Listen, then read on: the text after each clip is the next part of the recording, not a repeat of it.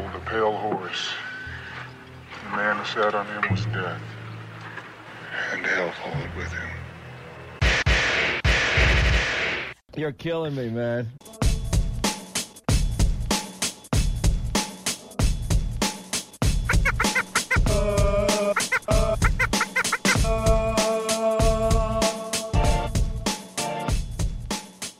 Well, what's up, everybody, and welcome to Declarations of War. I'm your host, Alexei Card, joined by my co-host, Artemis Salbosa. Howdy, howdy. Yin Tan is in Iceland right now, or recovering from Iceland, depending on when exactly he is in the world. But he is going through the CSM Summit, which we'll talk about a little more later. It looks like it's going well. Today we have a very special guest for this 141st episode of the Declarations of War podcast from the Test Alliance tournament team. XiT StatiK Daphiti. Hello, thank you for having me. First off, some shout-outs. I want to give a shout-out to the Breakfast Club crew. This is Noir's Friday Night Fights team. They've been not doing their weekly roam because they've been practicing for the tournament. Now that it's over, they are back in business, and I've missed them terribly. So thank you, guys. It was great to fly with you. Talk about more about that later in the show as well. Artemis? Yeah, thanks for turning out to our fantastic fleet. My shout out also comes from that fleet, although it's to somebody that we were looking at fighting. Penn is out. They're a low-sec pirate faction warfare group. I think they're Gonville. Can't quite recall. Sorry, guys. They're doing something out in Cloud Ring. I don't know exactly what or why, but we saw some activity on Dotland, headed on out, see if we could get a fight. Unfortunately, they brought out more dudes than we could fight. They realized this, and so they just said, okay, we can tell you're not going to fight us. Go on your way. And that was pretty cool of them. So thanks, guys. That was pretty cool. Usually the default position is let's just camp them till they log off. And they're like, nah, these guys aren't fighting. Just get out of here. XiT, how about you? Yeah, I just want to give a quick shout out to my Moose Army family. Thanks for everything you guys have done. And of course, all of my test bros. Stuff is going to get pretty interesting pretty quick, so get ready. Oh yeah, and we're definitely talking about that later in the show as well. Holy shit, you've just got interesting. Anyway, so we had a poll about what should the Northern War be called. It was just called This War, but now I have to specify because there's two ones going on. The Northern War and the Bad Dragon War both got 0 votes, which I'm happy about because the Bad Dragon War is one of the worst war names I have ever heard in my entire life. 50% of the audience think it should be World War Ree, which is Yin's little pet name for it. I think it got a bad rap. I kind of like it too. Seems like the audience more or less agrees. I think public opinion has swayed in the last week or so to Whale War 1, which was some blog post that I saw somewhere. And I can see that. Whale War 1, that's kind of right. I'd be okay with that. Well, it doesn't matter anyway, because it's over now. It was so short. The Fast and Furious War. Never seen so many Titans die in such a short span of time that wasn't BTAC-R, and, like, the conflict is now over. Like, huh. Okay. So that was a thing for, like, a month.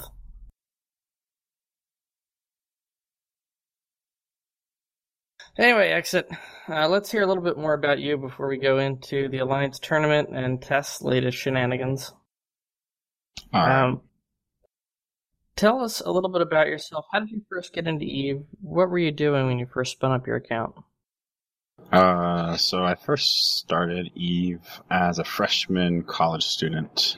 I was scrolling through a list of Steam games, and this one was just kind of on a recommended list, and I watched a little bit of a video of it and that kind of thing, and biggest, I guess, review that I saw was that it had a huge learning curve. So I kind of took this as a challenge, and so I started up the game and plexed the account and paid for a month, and Found out a couple of friends of mine played, and ever since then, it's kind of been history. I started in high sec doing some high sec mining, quickly moved to low sec to do a little bit of low sec mining, died lots of times very quickly, and then found a small group of people that owned a little bit of land, not really owned, kind of rented a little bit of land out in Scolding Pass. We moved there, had learned the ropes more or less about Eve, try to get over that learning curve. And from there, that little corp moved to ProviBlock, where we actually integrated into ProviBlock, joining a corporation, one of the oldest corporations in the game, actually, Imperial Dreams. And from there, I kind of aspired to be a Coalition FC, and I've been aspiring to do that ever since. I became a Coalition FC, part of Provi. I moved to GOTG in hopes of FCing bigger fleets, 200-man fleets, super caps and titans dropped and everything like that. And moved to GOTG. Didn't really like the environment there. Why not? Personally, I don't really agree with Sword Dragon and some of his stuff. He's kind of a dick, in my opinion. But again, that's just my opinion.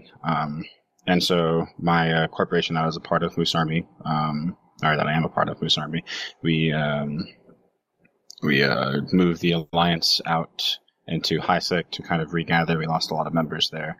Of course, moving an entire alliance, some people stayed in GOTG, some people became renters and drone lands. And then we contacted some friends and became part of Test. And honestly, I really, really enjoy the environment in Test. I think it's awesome. I have the opportunity to do everything that I want, and I'm encouraged to do everything that I want. It might take a little time, but it's nothing that I'm not afraid of. That's awesome. How long have you been with them now? Test, I guess. Oh, man. I think we've been with Test for about 4 months now. 4 or 5 months. But in that short time, you got onto their Alliance tournament team. Yeah, I did. I was actually part of the AT practice team in ProviBlock. So I just was kind of a shooting dummy to help practice flying some of the smaller ships. And I played in an XiT tournament with them as well, and kind of a small hosted tournament that Jintan run about a year ago. And I kind of like the environment of that. And so once I joined Test, I didn't really think about joining the AT team until someone talked about it on comms, and they told me that they could use some more people. And so I sent in a app, and I got accepted. I'm probably one of the newest bros on the block, actually, for the AT squad. What is Alliance tournament training like for Test? Because the popular perception of Test is a horde of newbies, not terribly well organized. What is practice like for you guys? Do you do it all internal? Are you doing external? How often? So the majority of practices was external on Thunderdome once Thunderdome came up. We practiced with pretty much everyone that wanted to practice. We ran against loads of teams. I mean, we ran against Laserhawks and Blades of Grass and loads of other people, which was pretty awesome. We practiced for several hours on Saturdays and Sundays. We didn't really do too much during the week until it got closer to the actual AT. And then we introduced kind of like Friday practices and weekday practices as needed. The team captain recently did a podcast over. I don't know if you guys listened to that at all, but he recently did a podcast of like how I guess the AT team from Test changed from when he wasn't team captain to now that he is, and from what I see, it's extremely structured. I can't really talk about what it was before then, but now I believe it's extremely structured, loads of teamwork and collaboration, and overall just an extremely healthy environment, which is just an awesome foundation for success. Yeah, absolutely. We've talked about it on the show a couple times, actually, just how impressive Test has been this year in terms of the tournament performance. I actually, at one point I was like, man, these guys could make the finals. And obviously, it didn't work out that way, but you guys are looking really strong, I gotta say. A big part of that was your fantastic logistics work. We tried to have the logistics frigates pilots for the test team come on the show, but they couldn't make it. Could you talk a little bit about those two pilots and talk about if there is any kind of special training or special theory crafting that went into maybe why this double frigate setup was so clutch for test and their wins? Yeah, so our two frigate pilots were Dante and Scoots. Those were the two deacons that won us one of our biggest matches in our entire AT history. So as far as I guess special training, those guys have been flying Logi for a very, very, very long time, for several years, from what I understood. The kind of theory crafting behind the comp that we flew was created. It was more of a collaborative effort. We knew that that frigate Logi were extremely powerful in certain scenarios, and we knew that the Ronin were very, very good at using the frig Logi, and so we expected to go into them using frig Logi. So awesome. So, obviously things didn't quite work out how you had hoped in terms of where you guys wound up. What was it like in that last match? Describe sort of the thoughts, feelings going through your head when that played out. The last match was kind of heartbreaking, in my opinion. Brave did an extremely good job this year. They practiced hard, definitely. I was in a Punisher, kind of playing a little tackle, fast tackle, that kind of thing. And I honestly, the match kind of zoomed by in my head. I was running around, listening to the FC, basically kind of calling out targets that they needed scrammed down, that kind of thing. And it felt like it was only 30 seconds before I was like, oh, well, I'm the last one on grid. The entire fleet is dead, pretty much, or my entire group is dead, and I was really upset about it. But we did do a very good job. That was the farthest we've gotten, I believe, Test has gotten in Test history. I could be wrong on that, so I think that's right. Yeah, I think we made top 16, so we are really excited about that. We can't be too upset about it. We did really well. We got a lot of skins, we got some plex, and we have a for sure spot in for next year's AT. And so we're already striving to hopefully do better. We need top 8, top 4 next year, and just keep doing better.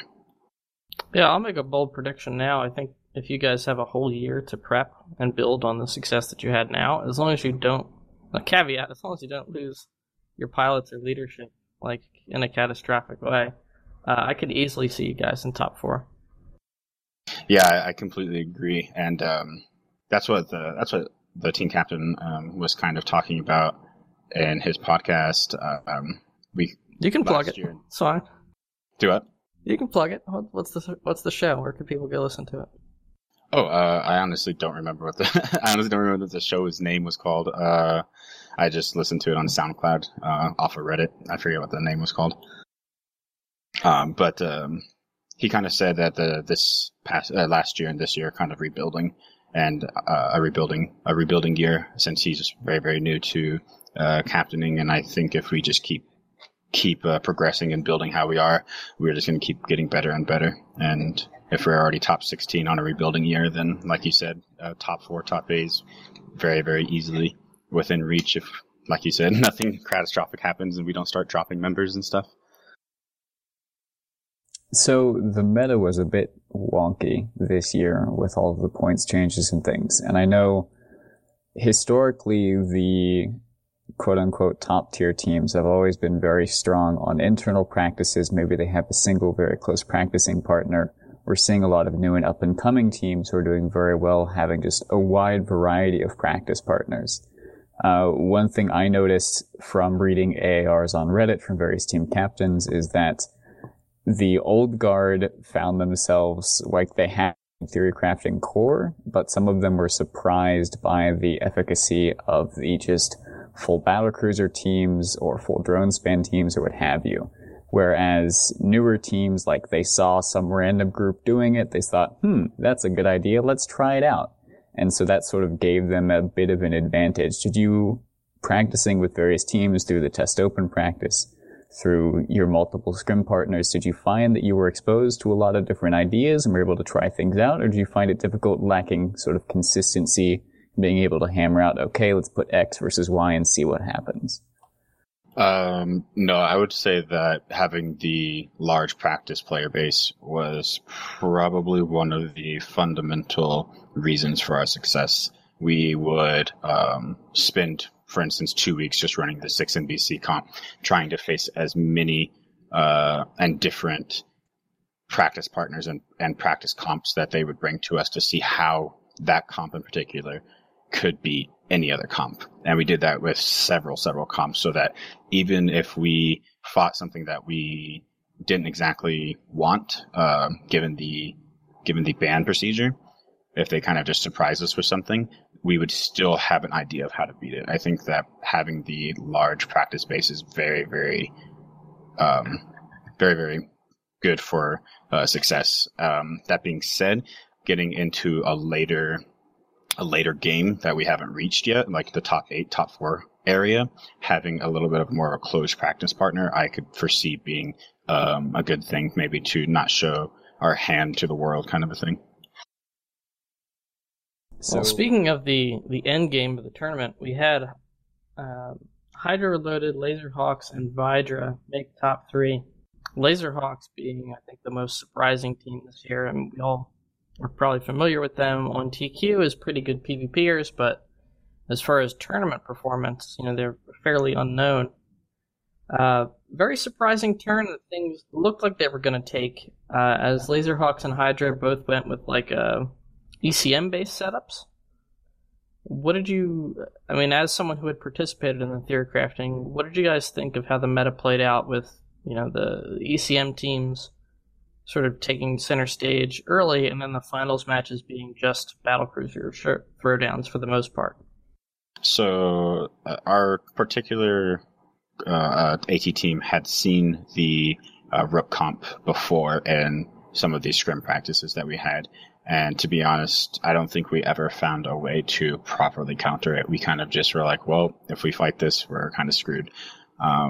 That Rook comp was extremely hard to counter, and we couldn't, with the comps that we had in play, we really couldn't think of an idea on how to properly dismantle it consistently. Sometimes we can get lucky, of course, because RNGesus, but other than that, there is nothing that we consistently came up with that could beat it. The fact that, I definitely foresaw those comps coming out and being some of the end game comps. Even though it wasn't the finale comp or anything like that. I think it had a critical role in those teams that fielded it as success for sure. Yeah, we saw it as well from MC's perspective with a couple of different scrim partners and they had their own little spin on it. And coming into the rule set, like when the rules first came out and I saw that recons were 12 points, I thought that this year's meta, before I had put anything to paper, pulled out my spreadsheets, saw how much points were going to be and how screwed over battleships were, I thought it was going to be battleships supported by recons, and that was going to be the meta. Because recons were just so cheap and they're very, very powerful, especially in a tournament environment with the small arena. I thought it was going to be recons all the way down for this particular tournament. So I wasn't particularly surprised to see Rooks be especially powerful. One reason that MC in particular didn't do it is one, we just hate ECM.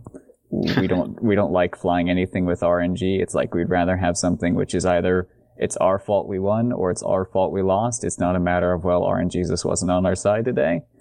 But also, drone spam was a concern. Like when we ran up against Rook comps or ECM comps in general, we could fly various versions of drone spam comps, and the assist mechanics and the fact that drones don't care whether you have their targets locked or not would generically allow you to have a chance at winning the match. It depends on how the ECM comp was set up and how they flew the ships.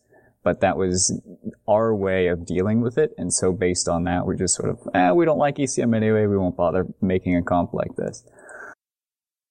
Yeah, the drone spam was a very viable option for the ECM war.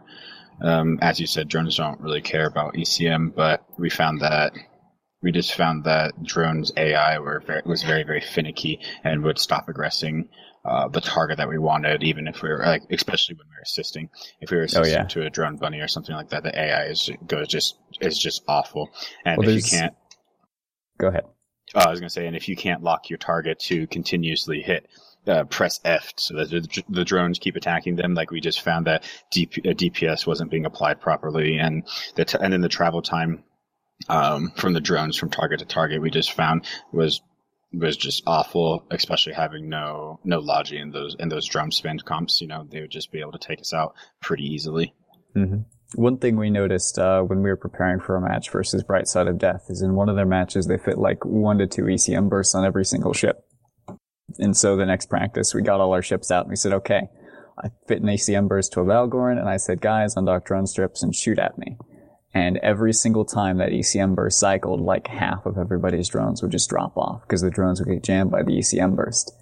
And so that was another thing that we looked into because we knew that Bright Side of Death was going to be flying a drone spam comp. We considered, okay, do we fit ECM bursts just to make half their drones fall off every time? TSBs do the same thing, although they're limited. You have to fit them for battleships and things because every single one of the drones that has you locked counts as a target lock for the TSB. And so TSBs work, the more targets they'll have you locked, the greater the jam strength of the module when you use it. But that was also like one of the things that you could do to counter drone spam with jams. But apart from that, the assist mechanic, if the AI actually worked properly, just generically was useful. And finally, to round out our Alliance tournament coverage, Vidra does take the win with Drakes.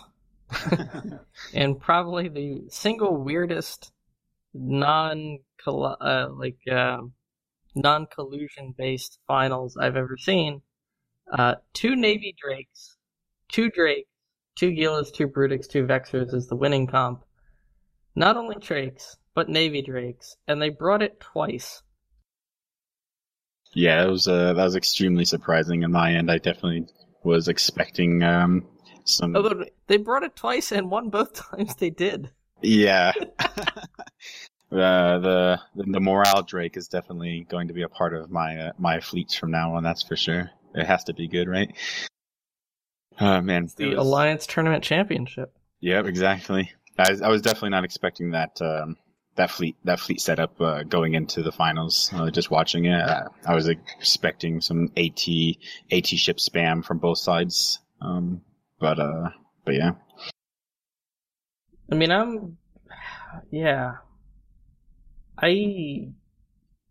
gotta give a lot of respect to Vidra just for the guts. I feel like it was a huge risk to take that comp, just because the Drakes have such a bad rep. They're hardly ever used in the Alliance tournament at all.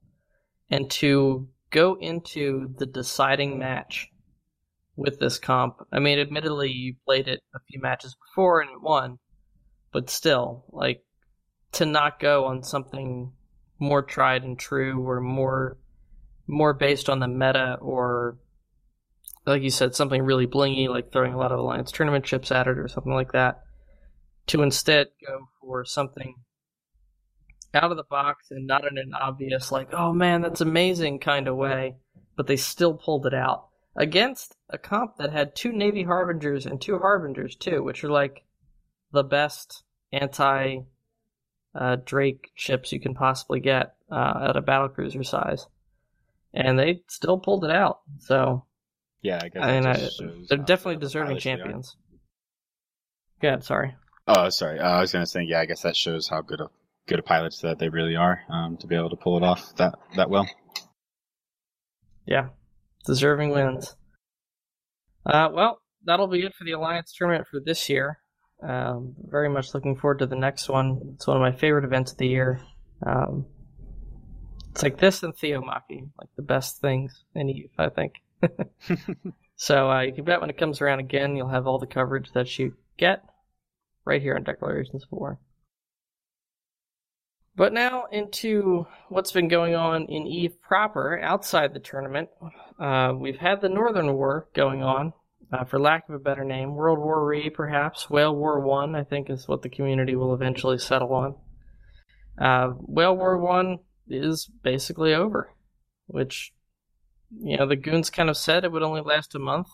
I think we were all kind of hoping that was just propaganda, but apparently it's not. The fortunes of war had sort of turned against them anyway. They opened up really strongly with initiative, catching some NC.Titans on a move op. But aside from that opening salvo, they hadn't really been able to claim any significant victories. Their staging structures kept getting hit.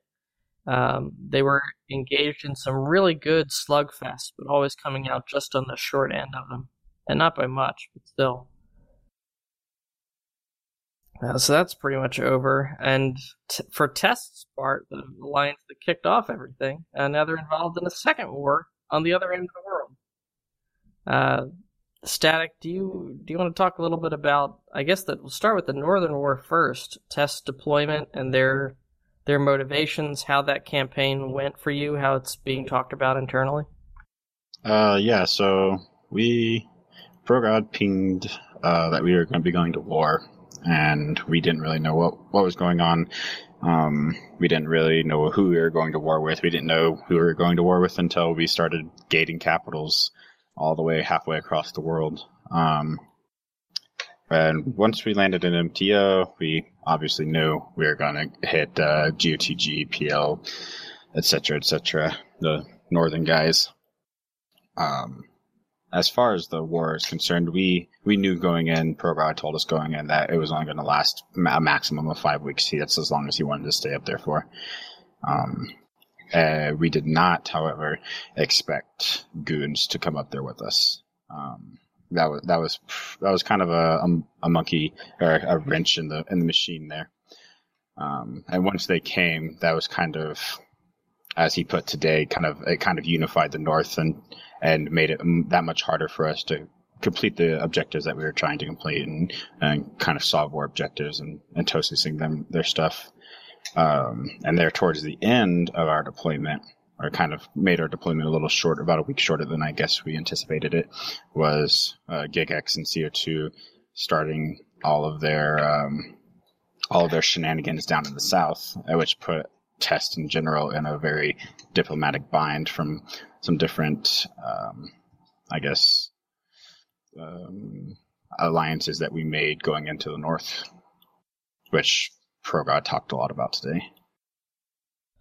Yeah, so let's get into that. This is there's no simple way to put it. It's a really complicated situation.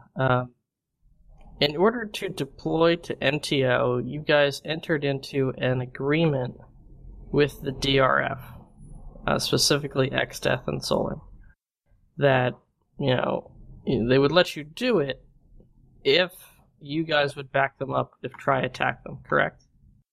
From what I understand, yes.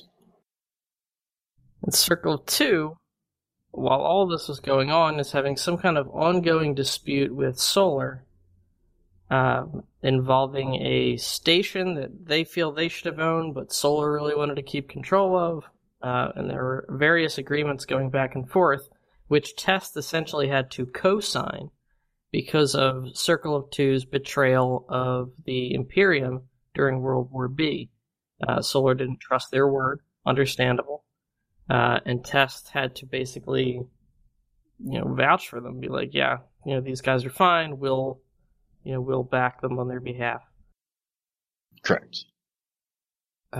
Try then does attack, and Circle of Two also attacks, And now you're in a weird position where Test needs to fight Tri to uphold their agreement with Solar, but because Circle 2 is basically fighting on Tri's side for all intents and purposes, they're going back on their agreement with you about attacking Solar and not attacking Tri, and are not taking any diplomatic outs. They're basically saying, well, I think they're literally saying, fuck you, this, even if it costs us our space and our alliance, we're going to go attack and get revenge.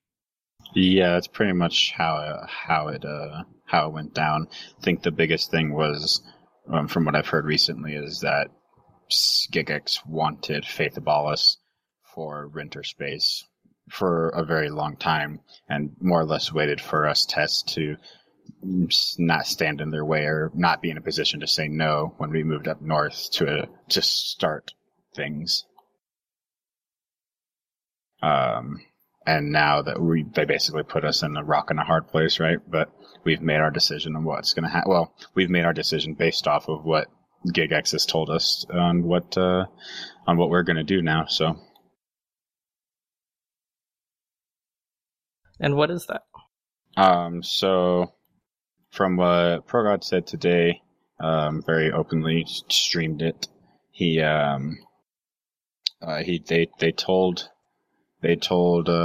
asked GigX like this: "Are you really wanting to do this?" GigX said, "Yes, we're not standing down." And they said, "Well, you do understand that Impasse is part of Legacy land." And he said, "Yes, I do understand that." And I guess he's under the assumption that just because it's part of Legacy's, I guess, crop, that they would let him keep it. But I mean, if it's part of Legacy land, then Legacy should own it. And so I'm guessing the intention eventually will be to kick out CO2 from Impasse. Now, when that happens, I'm not sure. We haven't really said anything about that. No one from higher command has said anything about that. I think our sole goal at the moment is to start honoring our agreement and start attacking Triumvirate. Whew. Yeah, and then there's a whole other element to this, which is Tri attacking the Drone Phoenix Federation, which is FCON's crew, and the FCON essentially merging their coalition with the DRF, which is what brought the DRF into the war. I should have clarified that. That's a whole other layer of this. So Tri had been attacking FCON. We talked about that in the previous show. FCON has then joined, along with their entire coalition, the DRF, now forming the Drone Phoenix Federation, which is what brought the DRF into the war with Tri, which kicked off everything. So there's a new super coalition in town. They basically control the entire south and southwest and west, except for the east. Yeah, excuse me, east. The east, the south, and the southeast, except for a couple patches where Tri or some various independent alliances hold, and of course CVA and Legacy Coalition. But it's pretty big blue blob, as big as we've seen since World War B, certainly. Yeah, what I'm interested in is you've got Test, who are both semi-allied with Goons, and definitely allied with XIX, DRF, at least for this particular conflict.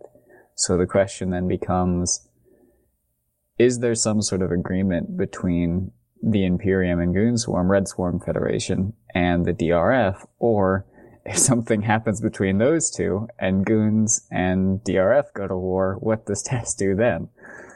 That would be interesting. Test would be in a very bad position if we have two wars on either side of us.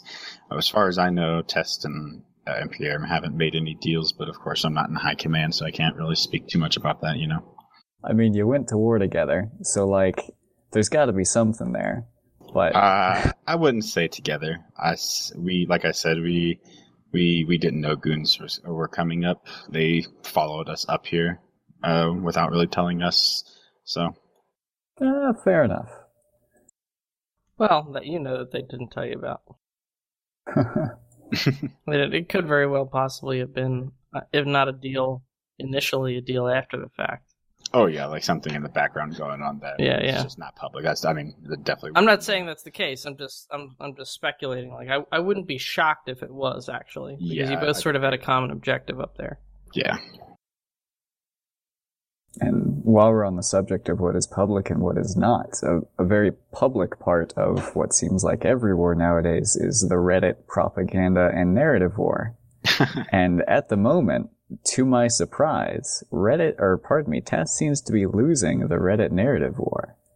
Yeah, we've been kind of instructed to calm down on the Reddit memes and propaganda, especially since our tragic loss of StatiK. Rip. Yeah. Who did he go to again? He went to Try. He was Try. Oh, that's a crushing blow. For those of you who don't follow Reddit, StatiK is one of the most celebrated propaganda creators. He's a talented artist.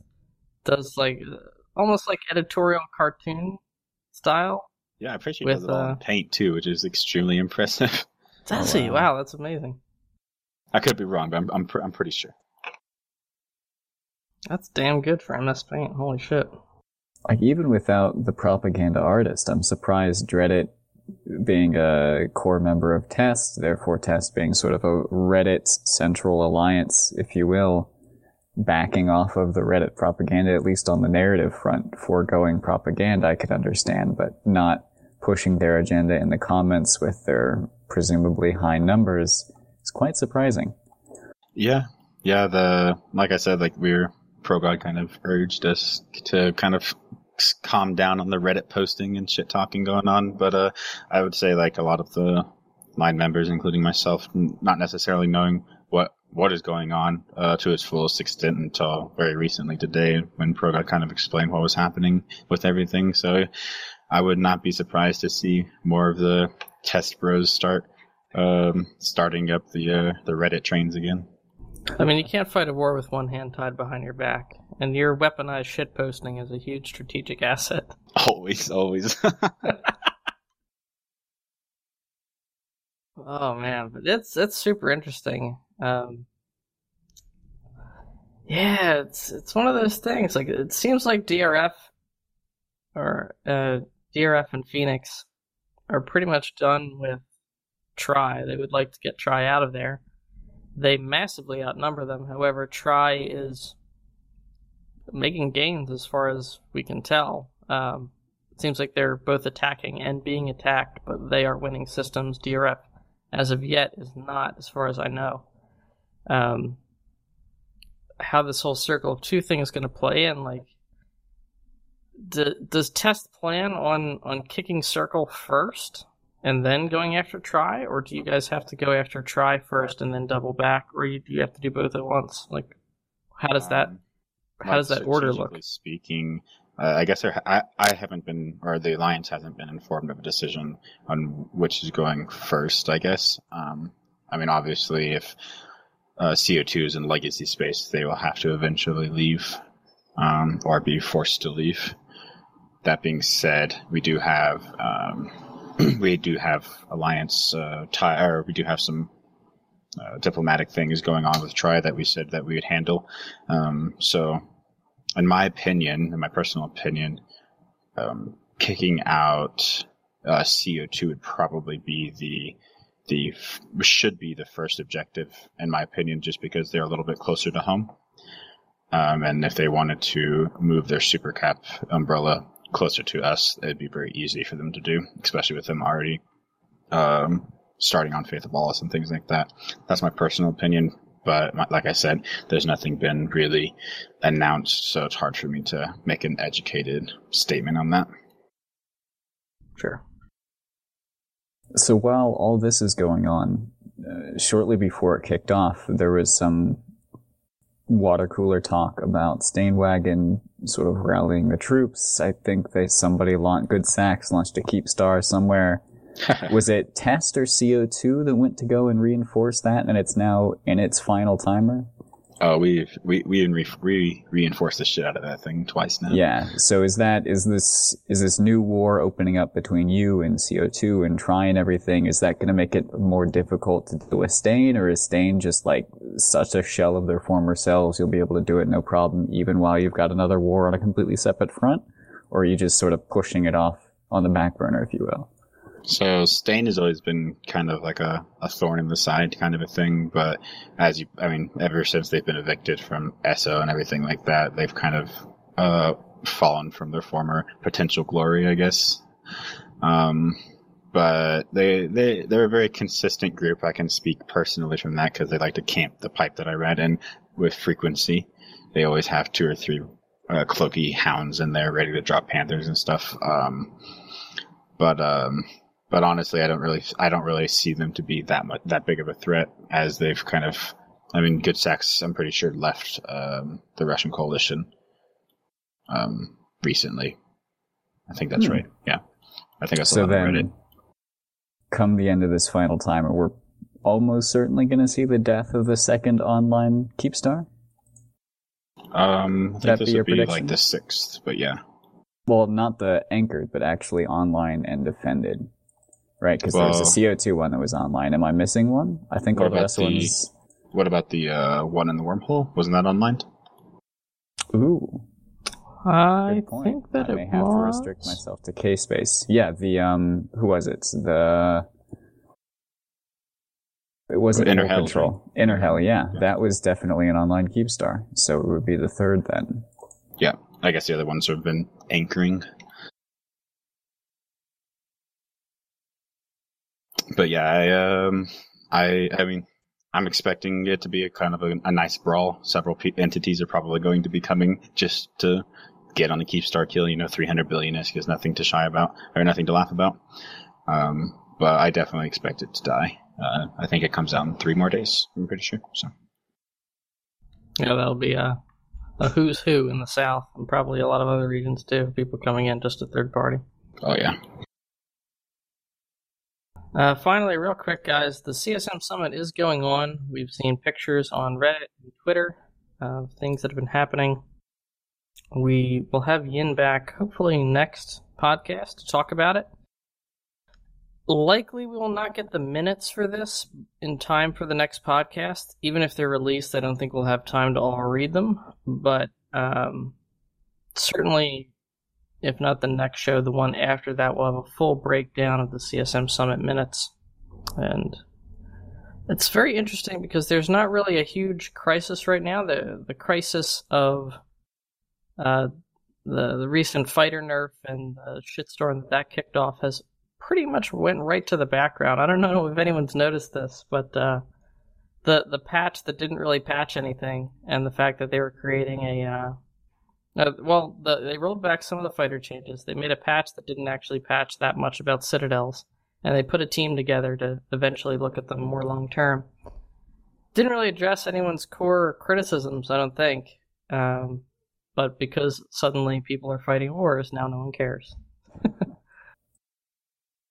We'll see what the deal is with that. Hopefully we'll get some information structurally about what this new team is doing or planning to do, or at least the scope of their mission. I hope we will get more information about what past action steps are going to be happening with Citadels and Salve. Artemis, what's your hope from this summit? What are you looking to learn?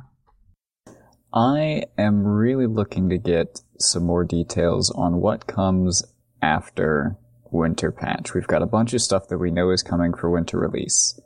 And if we look back to what Siegel set out when she first took over running sort of EVE Online and everything, she laid out this big old long-term roadmap, and it seems like we're coming pretty close to the end. I'm looking to see what's happening with pauses in the short to medium term, and sort of what's the next structure, if you will, on the chopping block that CCP wants to work on phasing out from pauses and throwing into Citadels, and then also... Oh, they're done, bro. Team.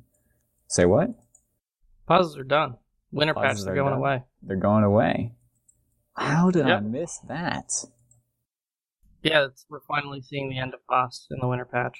They're gone. Have they announced the reimbursement or anything yet? No. Like how they're going to okay. No, I don't haven't done feel- the details. They just I said don't that feel it's too out of happening. the loop then. I missed them saying it's happening.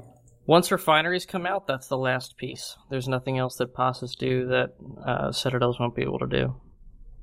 Like, really well. So the moon mining, refineries, and... well, the refineries they can already do, but having the moon mining go into the refinery structure and have reactions go into the refinery structure will pretty much be the end of it. I guess I'm looking towards player-made Stargates then. Yeah, definitely, because they'll have to find some way to replace jump beacons and such, right? Well, yeah, that is one thing that passes can do that they're not going to be able to do. I wonder how that's going to be handled. I haven't really seen it talked about, actually. The Sino generators and Sino jammers. Does it even really matter when you've got... Well, I guess you got to be able to bridge, right? That's the bit that's missing, because Citadels, you can light a safe Sino anywhere, right? So... Well, it's the doing it without having a person around is the main thing. So you could just do it at any time without having to arrange another character or another player. But the jammers, I think, will be the main thing. I think the easiest thing is they'll probably just stick it into the hub or the TCU. Probably the hub.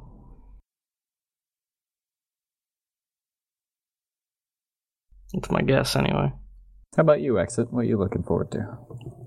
Oh, I'm definitely looking forward to the moon changes. There's going to be, I think that right there is going to create some huge wakes in Eve. You think the South is going to war is a big deal. Just wait until the new algorithm hits and Delve isn't worth anything anymore, and Goonswarm moves all the way back to the north to reclaim the homeland because it's the most rich in moon minerals. Like it's going to be crazy. So within MC, there's been a lot of talk about the moon changes and how like they're just going to be worthless to us now because we don't have a big group of miners and rorquals to go and do it. I know Goonswarm does have that. How about Test? Like, do you have the Care Bear, if you will, manpower to be able to take full advantage of any R64s that you may hold post-patch? Oh yeah, there are definitely enough oracles to do that. No problem. It's just questionable on how Test High Command is going to actually deal with the moons, because currently it's kind of an auction system. They sell off all the moons to corporations, like on a monthly rent type basis, and those corporations mine the moons and do whatever the hell they want with them. But as soon as these moon changes happens, I expect that the quantity of mineable moons is going to go down to a very, very low amount, probably like 50 or so. So, I mean, if you try to auction those moons off to corporations, it's going to be a bit harder to do that, and to do it in that kind of system. Or maybe Test High Command might just keep it and do like a CTA monthly mining op kind of a thing to go get all the R64 stuff. Like who knows how they're going to handle it. So it'll be interesting for a lot of large alliances because not only will it require more manpower on mining, it'll also require more coordination. You're going to have all these different moons, even if it is 50, they all have to be mined manually, like all 50. There's no more passive, so you got to have somebody cracking the thing open. You got to have an op ready to go when it breaks. So when it breaks apart, you got to mine all the shit out, and you got to move on to the next one. Presumably, it's going to take a while. Yeah, definitely. You're probably going to see some huge market fluctuations and some very large war. I mean, I definitely expect some new like moon wars probably coming very, very soon once the changes happen. Quite possibly. I think the market disruption is guaranteed because everyone that's got moons now isn't going to have moons anymore. And it's going to be some time before people can get refineries up and figure out the best way to mine them all. So, I mean, Tech 2 is gonna balloon in price. I'm not looking forward to it in the sense that I use a lot of Tech 2 ships in my doctrines, so that's gonna be bad. I have to switch to T1 cruiser rooms for a little while. Battle cruisers, man. Battle cruisers are where it's at. They're so cheap with insurance. It's insane. Alright. Host highlights. Oh, and by the way, we do have a dramatic reading coming up in the show, so if you're still listening, please continue. I tried a deacon for the first time at the Breakfast Club. I was originally just going to bring a guardian, but then I realized I didn't really have a cap partner, and it was kind of slow. They were all in mostly shield ships, but they did have one or two close-range armor scram ships, so I brought the deacon out. And it was the first time I'd ever flown it in combat. I was really mostly just looking to get a little more experience in it, because they're pretty cool ships. I've seen a lot of people fly them. I have them in my doctrines because I know they're really strong. I just haven't been in it. Inspired by the Alliance tournament? No, I was a big fan of the logistics frigates. Honestly, since like Fintaru and stuff have been putting videos of them on YouTube of like how strong they are in small groups. And that sold it for me. They're so cheap, they're so powerful. They're relatively survivable in TQ. And I don't know, I'm just a big fan. I kind of like them more than logistics cruisers, although obviously at some point you need the cruisers. Like if you're dealing with battleships or heavily tanked battle cruisers, it just makes more sense to have the cruisers with you. But if you're doing lightly tanked battle cruisers or lower, shit, man. You can't ask for a better logistics platform. They're really strong. Anyway, my first time actually sitting in the seat, flying it around. Super fun. Enjoyed it a lot.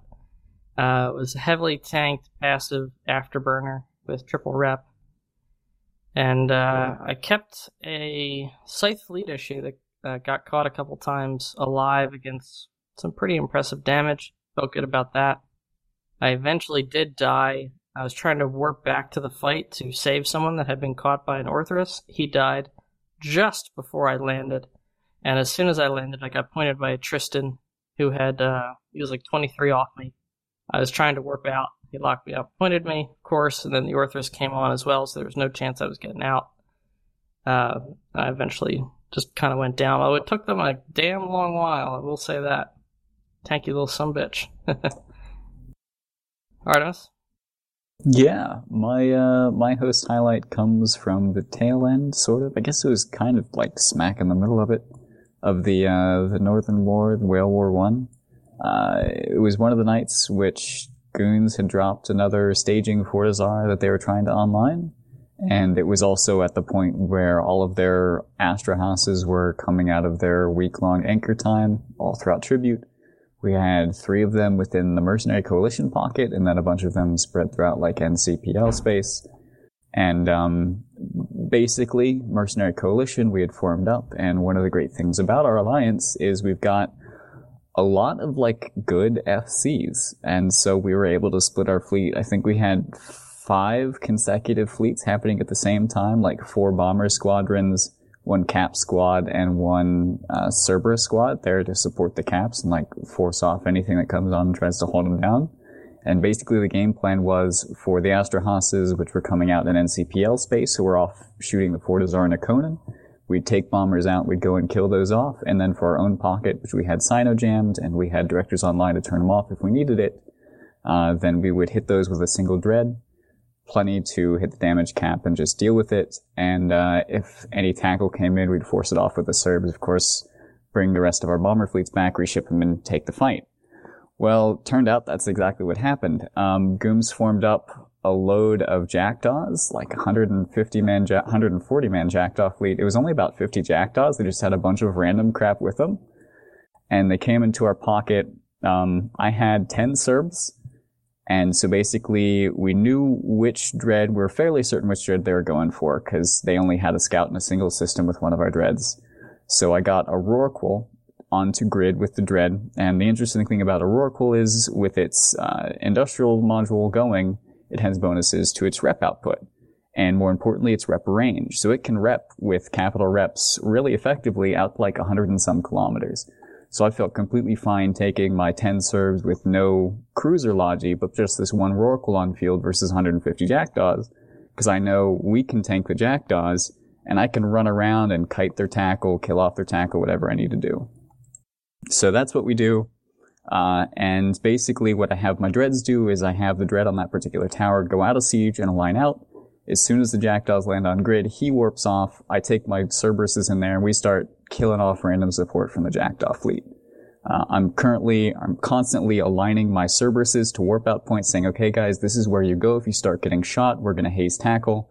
Because at this point, I'm not super confident we can tank 150 of them. And eventually, they tackle the Rorqual. They force our Cerberuses off. We couldn't tank them well enough. And in the meantime, we had Celine coordinating with NCPL and everybody else, Pandemic Horde, GOTG, who were shooting in a Coden. The Fortizar was basically dead. And they said, okay, drop the Sinojammer, and we'll just jump in a couple of Titans and boson that Jackdaw fleet for you. And so that's what we did. We dropped the Sinojammer, we lit a Sino, and the Jackdaw fleet ran away from the boson. I think half of them died to it. And then they tackled the Titans, and Goons thought, there are a couple of Titans and a random system out in Tribute. All the rest of NCPL is shooting our Fortizar. Let's form up a big old Typhoon fleet to try and kill these Titans. And so Goonswarm jumps in a bunch of Typhoons to try and shoot the Titans that they have tackled by a Jackdaw fleet. And things go from there. NCPL comes in with more super carriers and faxes and everything. No capitals die. Bunch of Typhoons die. At this point, all of our bombers had finished killing their Astro Houses, so we come back, we reform a proper Ferox fleet. And rather than sitting on field and shooting Typhoons and Jackdaws and whatever, we head out to the end of the pocket. We set up a bunch of bubbles there, and we just camp it. So Goons have a choice. They can either sit in the system with a bunch of Titans and Supers and die to those, or they can go piecemeal back to our bubbles and die to our Feroxes. And Goons hated us so much, like, okay, forget it, we're just gonna sit here and die to all these Supers and Titans. And so we got a few straggler pods and things like that, but all in all, we ensured that 50 build worth of Typhoons died. Nice. It was a lot of fun. That's awesome. XiT, what's your highlight? So my highlight happened about a week ago. Like I told you guys earlier, Stain Wagon's kind of been a thorn in our side. They've been dropping some Retarus down the pipe that's closest to Stain, and we've been bashing them and killing them. One happened to anchor online, and so we went to go kill it on the final timer. They started to bait us with some dreads there, undocking dreads, and we just had a small Hurricane fleet out. And once that happened, they formed Macarials and Titan bridged Macarials in, and so our Hurricane started fighting Macarials, and we were hemorrhaging Hurricanes left and right, and we were just pinging everybody to start logging on caps. We were rage pinging everyone on test to log in caps, log in supers, log in everything you had, start getting in fleets. We went ahead and made a quick backup fleet, jumped it into a couple systems away, DTX I think, and then met the Macarial fleet to the outgate that they were trying to leave back to Stain. Here, they kind of got away from us, went back into Stain, but they had a Titan on a Rataru, so we tried to bump the Titan off by sinoing in 15 minnows 0 onto the Titan to basically try to just bump the Titan off as far as we could. Unfortunately, we kind of made like a little minnow corral for this Titan. The Titan was just bumping around inside these like 15 minnows, not going anywhere. And it was able to safe log off the Rataru. So from there, we kind of warped the minnows back into our Esoteria system, VYJ, and one accidentally got caught by these Macarials from a saber, like some pool bubble or something. Luckily, it was one of our self-rep fits, and so it was able to tank everything pretty fine, and we baited it until he exited triage. We baited him back into our home system of VYJ, this fleet, and from there we started escalating. The Macarial fleet came in. We jumped in, I think, another Hurricane fleet with a couple of Feroxes and like 1 or 2 carriers. And once they saw our carriers jump in, they escalated to dreads. They dropped 10 or 15 dreads, I believe. Once they dropped the dreads, we dropped more dreads on them. And then unsuspecting person came in, Red Alliance, came in and was fighting on the side of Sandwagon. They dropped, I think, 30 or 35 dreads on top of our smaller dread bomb of only 10 or 15, with our 10 or so carriers. From there, we already had Titans and Supers logged in, and so we just warped a Sino in, about 80 off the dread fleet, and logged everything in, and from there we just obliterated their entire dread cache that they had in Stain. I think the total loss on Stain's side was about 90 billion, while ours was about 42. So we kind of lost a little bit more than I had hoped, but it was an awesome fight. I got to drop my Super and my Fax in PvP for the first time, and it was just awesome. Titan Doomsday's going off everywhere, and Super's just blapping dreads left and right. It was crazy. That's wild. Alright, guys. Well, thanks to the magic of Reddit and Pastebin, we have a conversation here between CO2's leader, GigX, and a test diplomat, Dran Arcana, which appears to be the moment that that Test attempted to, possibly the last moment, I don't even know, attempted to salvage the situation down south and give GigX a way to back away from a full-on war with Drone Phoenix, and because of their agreements with Test, and throw their status and legacy coalition into the dustbin. My apologies in advance to GigX, because I am not going to get his accent correct. It's probably just going to be a generic Serbian, Slavic, Russian mashup, but I'm going to try. XiT, do you know Dran? Does he have any particular way of talking? Because otherwise it's just going to be Artemis taking his best guess. Yeah, Duran is kind of a goofy guy. He kind of has, I wouldn't say, he doesn't have a deep voice or anything. It's kind of just, I guess, normal. Do you want to play him? Because if we could do that. Oh, God, that is no way. Sounds like we definitely need to try then. I'll leave it to the professionals. Yeah, but he's kind of quirky sometimes, so. Okay. Artemis, you think you got something for this? Quirky, not quite a deep voice. Sure, we'll give it a shot. Okay, this is a private conversation between Dran and GigX about the diplomatic situation in the South. And we begin with Dran. Are you around? We really need to talk. I can save you guys from the DRF, but you guys have to shoot Try and stop your aggression against Solar. Judge is busy and can't really deal with this right now. Did I ask you to save me from DRF? Maybe you should start looking for your memory. When we came here, we agreed we will participate against Solar.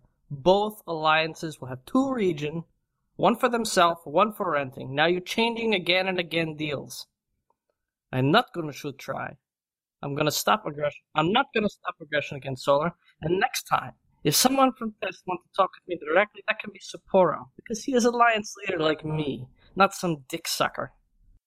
Judge and I agreed to shoot Solar if they broke the deal. They didn't. You did. Fuck off. Read what I told you above. I will relay to Sapporo as requested. May I share this with him this conversation? You can even post it on Reddit. Don't give a shit. I really don't want to get in a Reddit pissing match with CO2. It really won't paint you guys in a good light with how many agreements you guys have broken. You guys are our allies, and I'm trying to help you guys from getting evicted. Even if Tess stays out of the fights, you guys might lose anyway. You guys knew that we were supposed to shoot Try if they attacked FCON, and you guys even gave us permission to stay out of the Solar conflict if you broke the deal. Is that some new bullshit? New deal that you made without saying anything? I won't share any logs, but feel free to ask Judge about it, man. A few days before you blew Try, he and I talked about our deal with XIX. He knew whether or not he told you. Like you told us about deal with goons, deal with XIX. And as far as not shooting Solar, scroll up. And it's in this channel. And I quote, Test is not okay with that. PL and goons will jump on this chance. Are we allies? Test does not want to fight another war right now. And you have the power to make that happen. Then don't get involved. That's it. You guys are safe? I will be safe when I clear Russian shit around me. I don't want to abandon you as an ally, but we do not have the resources to fight both Goon/PL and Try/XIX and support you. You're really putting me in a difficult position. You're our allies, so I'm not going to try and tell you what to do. All I can do is try and convince you why I think this is a bad decision and tell you that Test cannot support you in this. And to be clear, if you hit wings, you will be fighting Try, XIX, Vanguard, FCON, and Phoenix Federation. And you'll be doing that on your own. Like, you can't tell us that we don't have to shoot Solar and then get mad when we don't shoot Solar. And you can't tell me that you didn't know about our deal with XIX because Judge and I talked about it. I told him what would happen if you threw in with Try. You are just a coward. Whatever I am, I'm a man of my word. Smart, dumb, good, bad. I said I was going to do something, and so I'm obligated to do it. Test is not willing to throw away agreements and our integrity for a tactical advantage on the battlefield. Maybe you can sell all that shit to Sapporo, PGL, and Villy. I don't want to sell anything. I want to save my allies from putting me in this position where I can't help them. I've been trying for weeks to get in a position where I can save you guys. I can finally do that. All you have to do is honor your agreement with Solar and stop fighting DRF and throw in with us against Try. I give enough time to UX Death to think about this. He never responded after that. Maybe Try is bad, but they are not cowards. You guys have plenty of avenues to talk to XIX. There are plenty of people that can make deals on UAX's behalf. I've offered those avenues to Judge, even offered myself as a middleman to broker terms again. But if you guys are going to just spit in the face of deals that Test had to stand behind to get signed in the first place, I can't stand behind you. You understand that, right? I'm trying to understand what you're planning to do here. You giving me reasons and other bullshit so I can reset you. That would be more easy for you to do whatever you want. I don't want to reset. I want you to let me help you. I want to keep Legacy together and stop you from getting evicted by the DRF. Sure, fight against DRF. I can't fight against the DRF without breaking agreements that were signed and Judge knew were in place before you shot Try, or threw in with Try. I have agreement with Try. I'm not gonna turn on them. And I'm tired of this DRF RNC shit around. DRF belongs in their own region. You have agreements with us, and Solar, and FCON, and you don't seem to have any issues with turning on either of us. Not in Angel Space. I don't have agreement with Solar and FCON. I'm gonna burn them. You did have agreements with Solar. Even if it's gonna cost my entire alliance. I brokered it. I don't give a shit! Dude, what am I supposed to do here? You're painting me in a corner. I'm not willing to go back on my word to support allies that go back on their word. Do like you were doing before. If Solar had shot first, I could have backed you. Be blue with entire Eve and bend the knee. I could have convinced people that deals were no longer relevant in the context that their members were breaking deals. But in this instance, you're the bad guy. You are in the wrong, objectively. I cannot throw in with you. That's why I told you in the beginning to fuck off, but you don't understand. You can't manipulate me. I think it's you that don't understand. If it was just you against Solar, we could have stayed out of it, and we did. We were under no obligation to help Solar, even if they were in the right. But we were obligated to help DRF against Try. They called XIX. And Judge knew that. They involved FCON. I sided with Try, and PGL told me to talk with Try. I told Judge before you guys threw in that if you shot FCON or sided with Try, I couldn't help you. And fight together against DRF. Go ask PGL. And now you want me to throw Try under the bus. Your conversation with PGL was before we were obligated to shoot Try, and I tried to tell Judge that. Try was absolutely an option against the DRF that could have helped you where we couldn't, but you hadn't thrown in with them. They decided to attack FCON, which are both our allies, by the way, And that changed the game a lot. Try our shooting the DRF is one thing. Try shooting FCON, who actively puts fleets in catch defending our allies, is another. Tomorrow, CO2 is going on full deployment against FCON in Tenerife. I've warned FCON to stay away from this. Try attacked FCON. But after a few days, they were proud to say they were joining DRF. How can they stay away from getting attacked? To stay away from solar things. How does that stop them from getting attacked by Tri? Tri and Solar aren't allies anymore. Quote, we were obligated to shoot Tri, end quote. Yeah, the thing that Sort Dragon leaked to Reddit, remember? I'm not reading Reddit. Test got a deployment in MTO. In return, the DRF got our pledge to support them against Tri and their allies if they attacked first.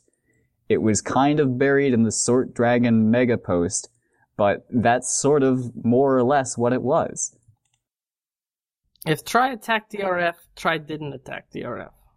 Or FCON. Oh no, come on. Now FCON too? You're a funny guy. FCON was specifically in the agreement even before they joined the GRF. Just creating new shit. I'm done talking with you. Fly safe.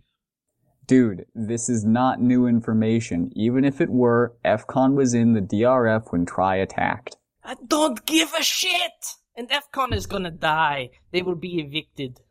Because they are shit. Why are you so hellbent on evicting your allies? Because they are shit. Because they tried to help when someone bigger tried to evict them? FCON are not my allies. You did that with us up north, remember? Asked for help from someone bigger to try to fight PanFam? There's no shame in having allies. Everyone is bigger than someone else and smaller than someone else. Allies and politics are how you stay alive. And part of that is being true to your word so people trust you. I don't want to reset, but if you want to do it and shoot our allies cleanly, we can do that. How long do you want? How long what? Before we reset. Like I said, I was right. You want me to do a reset so you can be good guy. You asked me for it. Do you not want to do it anymore? And then you can continue sucking XIX dick. Go fuck yourself, retard piece of shit. Does that mean now then?